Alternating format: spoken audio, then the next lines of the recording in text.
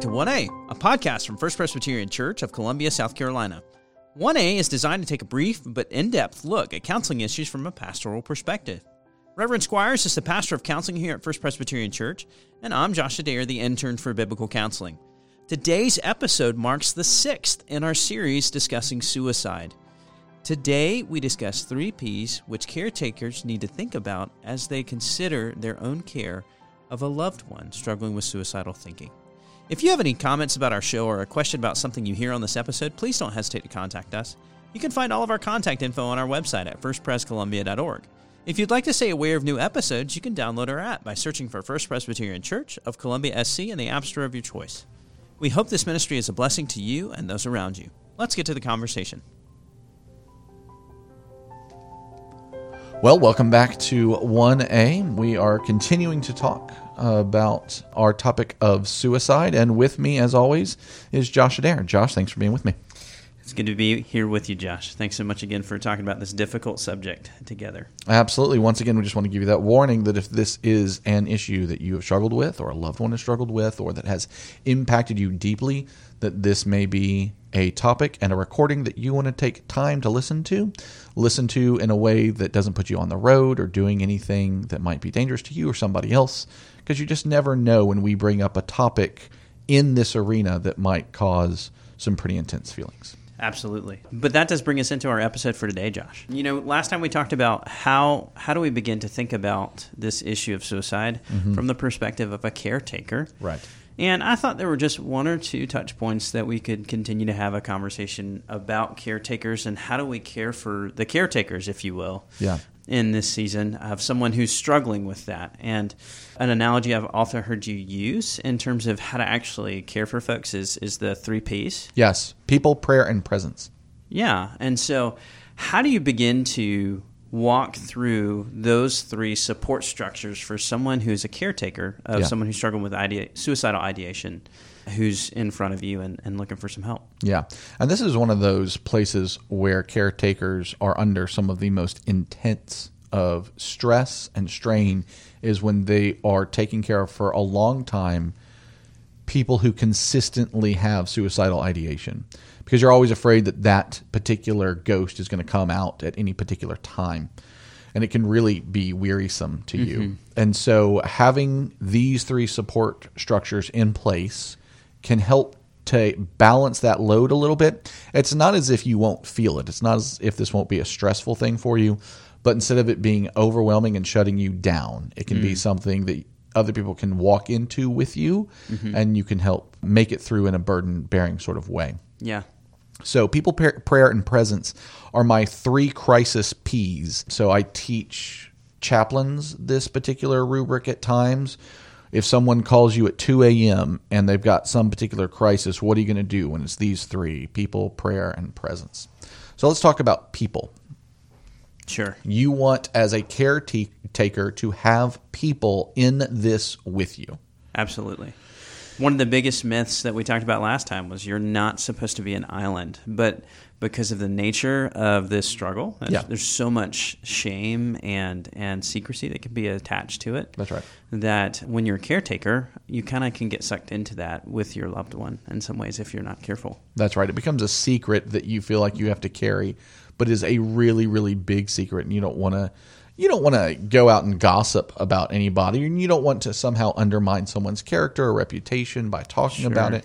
But you do want to find people that are confidential, who can bear your burden as you bear the burden of someone else who's thinking about suicide. And that requires discernment. You can't talk about this to just any old friend. It really does require thinking through who might be able to handle this well, so this doesn't end up on the church prayer chain list. I mean, and we've got a prayer chain for people who have surgeries and whatever, and those are very helpful. But if you were to put on the prayer chain, hey, this person's child was thinking about suicide, that would cause a lot of looks and kind of weird responses. So you want to make this something a little more discerning and probably a little bit more private. Yeah. At the same time, not fall into the trap of making it so private that you are bearing it alone. Sure. So if I hear what you're saying correctly, it's you want to be careful about taking seriously your need for care, but operate within that care that your loved one, as long as you're caring for them, they may have seasons of crisis, but they're not characterized by that crisis. And so maybe we should be thoughtful in who we invite into that sort of crisis moment. That's right. And there are going to be all kinds of reasons that someone can bear your burden with you in this and other people can't. Somebody who themselves has been touched by suicide might be a really good partner because they know what it's like. Mm-hmm. But then again, they may not be a very good partner because maybe they've got some unprocessed, undealt with pieces that haven't yet got to the gospel, have not yet got to the cross and unburdened themselves. And therefore, you're really just going to suck each other down. And then there are other people that we all have besetting sins, all of us. Sure. Right? And for some people, one of their besetting sins is gossip. It just is. And for people for whom their besetting sin is gossip, they're probably not the person to bear this particular burden with you because it's likely to get out in ways and to people to whom you wouldn't want it to get out. Sure. Right? So when we think about people, we think about people under two categories, professional people and what I call personal people. Sure. Now, that second category doesn't make a whole bunch of sense. That's okay, though. All people are personal. We'll get there. Right? But I'm a Presbyterian, so I have to alliterate, and my little wee Presbyterian mind couldn't come up with a different good alliteration. Your wee Presbyterian mind. My wee little Presbyterian brain. You couldn't have said your petite Presbyterian mind. Oh, that's so much better. Okay, so professional people, personal people. We were just talking about the category of personal people. By personal people, I mean people who you have a personal connection with. This is going to be friends, and this is going to be family. People that you know and have the ability to check in with you in a more unstructured way.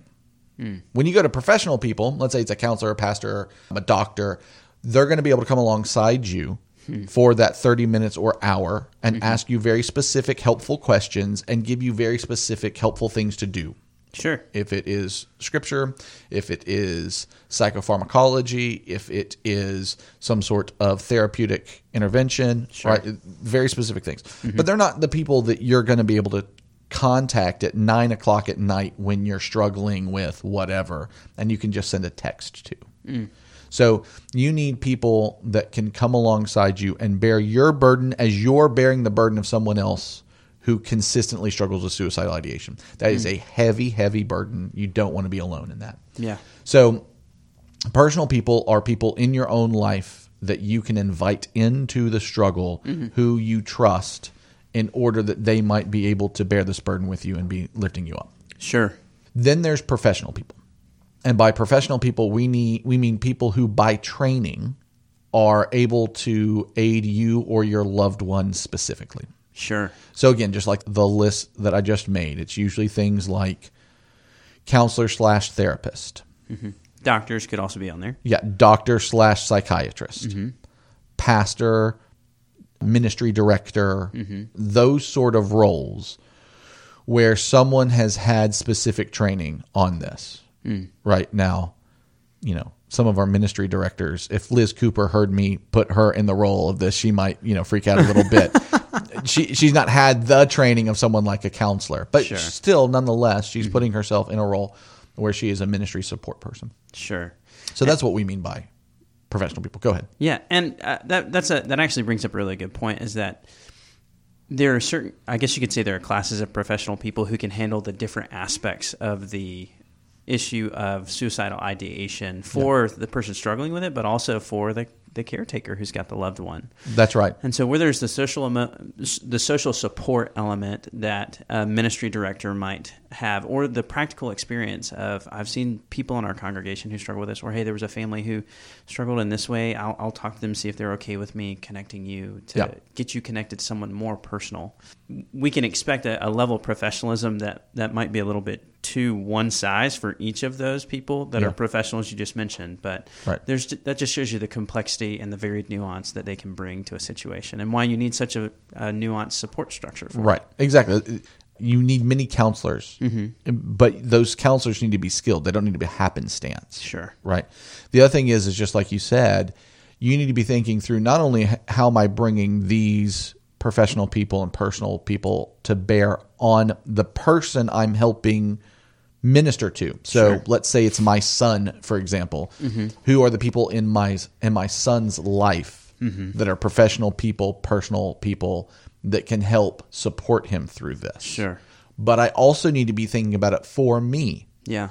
So as a caretaker, do I need to be going and seeing a counselor? Do I need to be going and seeing a pastor? Do I need a psychologist, psychiatrist, therapist, whatever in my life to help bear my burdens as I'm helping to bear this? Because again, it is an incredible weight, and it will swamp you if you're too secluded in this. Yeah, that's definitely powerful. Yeah, and then the other thing that I would say is, here's another temptation that we as Christians have when it comes to professional people. Sure. And that is that we want nothing but Christian professional people. Yeah, that's not very realistic, though. It's not realistic. So let's take this out of the realm of someone who's dealing with suicide for a second. If my wife has something wrong with her heart that might be fatal, and I am given two options: someone just out of med school who is a Christian, or a guy who has 30 years and is one of the world-renowned experts in whatever problem she has, but is a pagan. You know who I'm going to go to? You're going to go to that pagan. I'm going to the pagan. Exactly. Because I need this person's expertise in order to help my wife and guarantee that she's going to be around for me and for my children. Right? In order that she might do her ministry in our first church, our family. Yeah, and that shows you that you're not going to them to tell you about the spiritual condition of your loved one. That's right. And there's even a distinction theologically we rest that upon in some ways of general revelation and special revelation. There's a whole realm of truth and knowledge that's available to these experts, this 30-year experienced pagan, that God in His mercy has made available to them. Because of their expertise, it's okay that we rely on them in. That's right.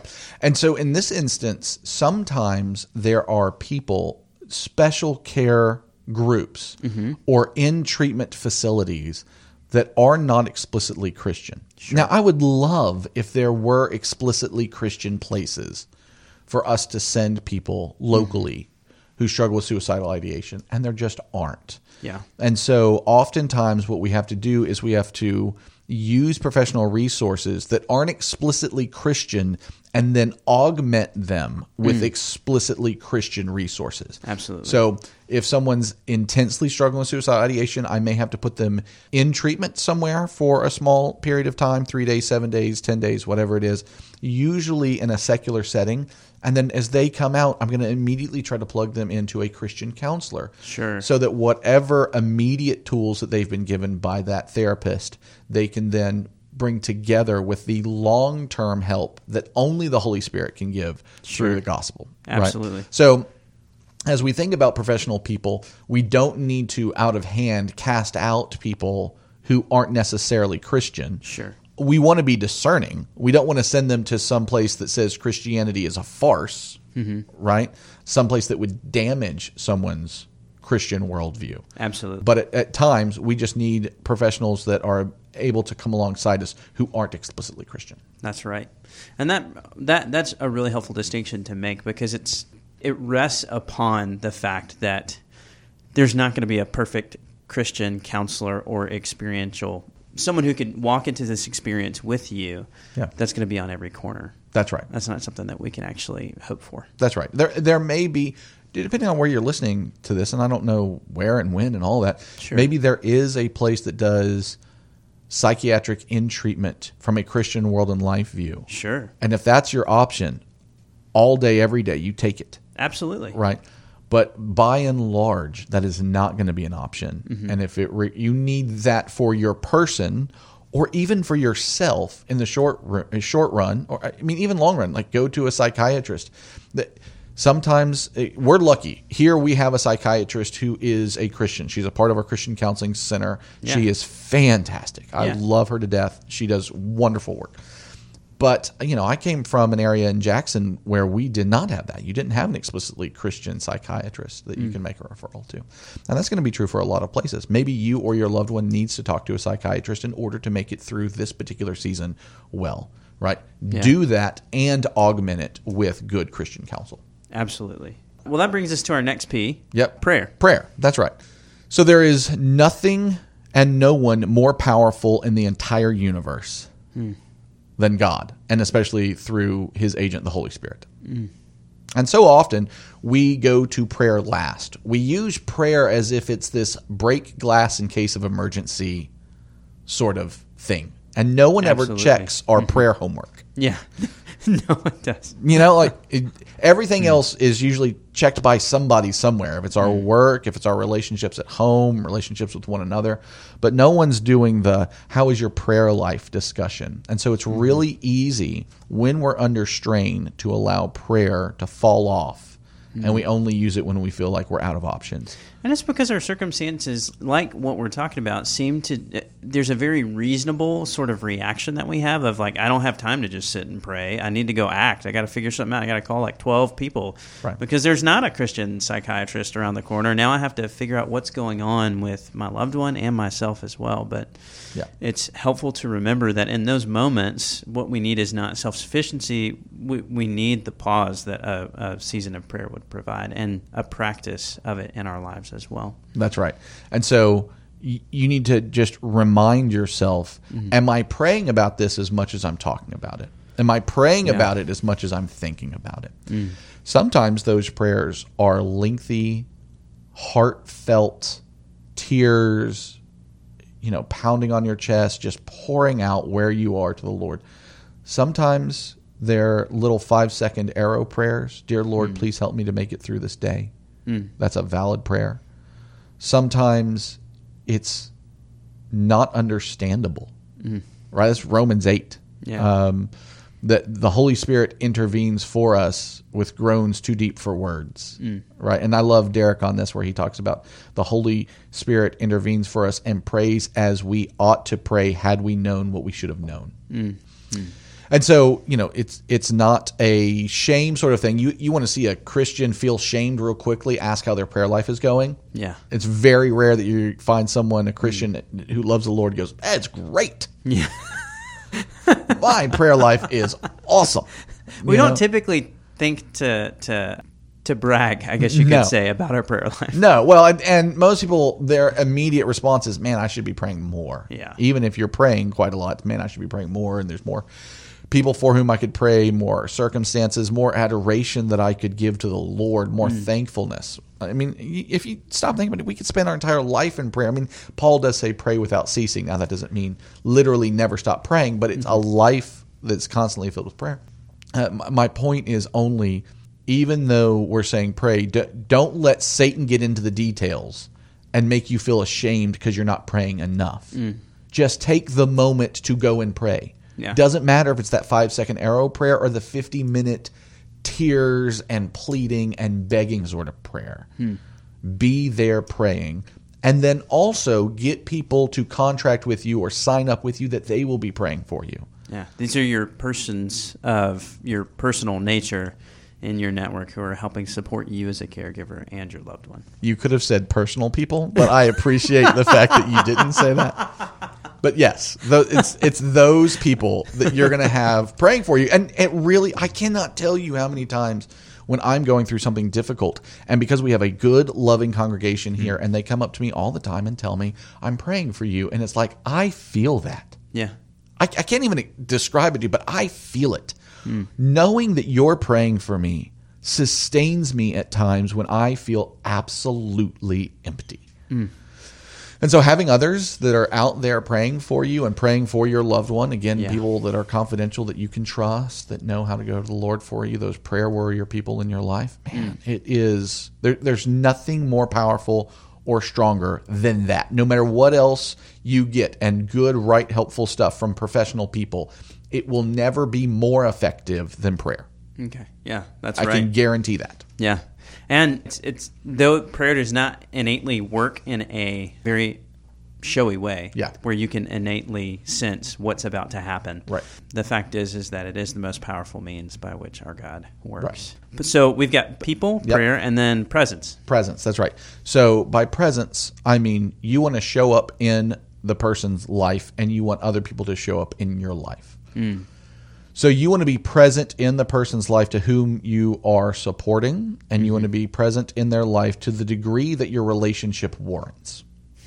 Okay, so some people, when someone comes under crisis, especially if that crisis is known, a lot of people want to rush in, especially people who kind of only barely know someone, like, how can I be doing something for you? Well, the truth is that you kind of barely know them, and so your ability to walk in and know some of the intimate details and to bear some of the intimate burdens is probably pretty limited. So you want to do what is appropriate for that level of knowledge and relationship. Bring a meal, let them know I'm praying for you, whatever. But if you are that person's best friend, you want to be checking on them regularly, not withdraw. You want to really push in to bear that burden with them. If you are a person's loved one, like a parent, brother, sister, with someone who's struggling with suicidal ideation, to the degree that you guys were intimate before, you want to continue that intimacy and bear this along with them. Sure. That said, you also want people doing likewise for you. So you want presence in your life. And this goes to that, hey, don't be alone sort of principle. Yeah. Which is not only do you want like the people in your life, I want professional people and personal people, I want the consistent presence of those people. Don't just go once and show up and say, let's talk about this, and then you never talk about it again. Yeah. There needs to be people who have consistency and their ability to talk about this and to bear your burden with this. Or otherwise, what you're going to learn is people are inconsistent, they can't handle it, and so I should just keep this all to myself. Yeah, and I think that actually brings out a really helpful distinction about the way that we tend to perceive help in crisis situations of what's needed. And this is not to downplay the heart of people in any way, shape, or form that are like, hey, let me watch your kids, let me bring you a meal, let me do this, and get a meal sign up going for you through a church or something like that. Right. But in genuine crisis situations that are longer than just my loved one threatened to take their life again last night, and it's, this is the 12th time of this happening. Right. And, they've been committed again. The character of the help has to persevere through moments of extremity without any certainty that there's resolution coming. That's right. And that's the hardest part to help train and even to help build into. That's correct. I mean, everybody can sign up for a 6 weeks or 3 months and it's over sort of regimen. Sure. Which is why medical diagnoses can sometimes be easier to bear with than something like a psychological long-term thing like major depression, eating disorder, bipolar, suicidal ideation, because there's not a consistent 3 months from now and we're going to be better, 6 months from now and we're going to be better, and this isn't going to come back. Instead, it can be an up and down and a very long-term sort of deal. Yeah. And that's tough, but that's where you need community. That's where you genuinely need those networks of support around you that can just long-term it with you. Yeah. The average length of church membership, not here, but in general, is about 2.5 years. And that's because of how mobile of a society we are. Man. Right? And when you're moving and changing every 2 to 2.5 years, you're just shucking. It takes 6 months to 12 months for you to even connect with people in a way that they could bear your burdens. And then a year to a year and a half later, you're burning those and moving on to something else. That's really tough. You need some stability and some community in your life that can bear things with you so that should you run into something like this, you've got the support network to make it through and not feel alone. Absolutely. Well, Josh, thanks so much for being willing to talk with us through these 3 Ps. It's actually been incredibly helpful to me as someone who hasn't dealt much with this issue in terms of caretakers who need care. But those 3 Ps, people, prayer, and presence, I think are a huge help as we think about how we care for our caretakers of loved ones who are struggling with suicidal ideation, but also our loved ones who are struggling with suicidal ideation as well. And it brings up one more question, but I think for the sake of time on this episode, it might be worth it for us to devote another episode briefly to the last question I have. And let me just say what will be. All of this makes me think, as guys who are counselors who are trying to care for people in our congregation, the reality is that there are many pastors and even elders who come face to face with these realities in their congregation who need to be thinking about how can they maintain a sensitive eye towards those both struggling with suicidal ideation, but also the caretakers particularly, because they're actually going to be an incredible resource for the caretakers as long-term officers. And so I'd like to ask your opinion on that next episode, but let me wrap us up here by saying, if you are a loved one as someone who is also struggling with this phenomenon of suicidal thinking in their lives, or struggling with suicide in some sort of capacity, I want to encourage you. You can reach out to Josh Squires or myself here at the church, Jay Squires at firstprescolumbia.org or Jay Adair at firstprescolumbia.org.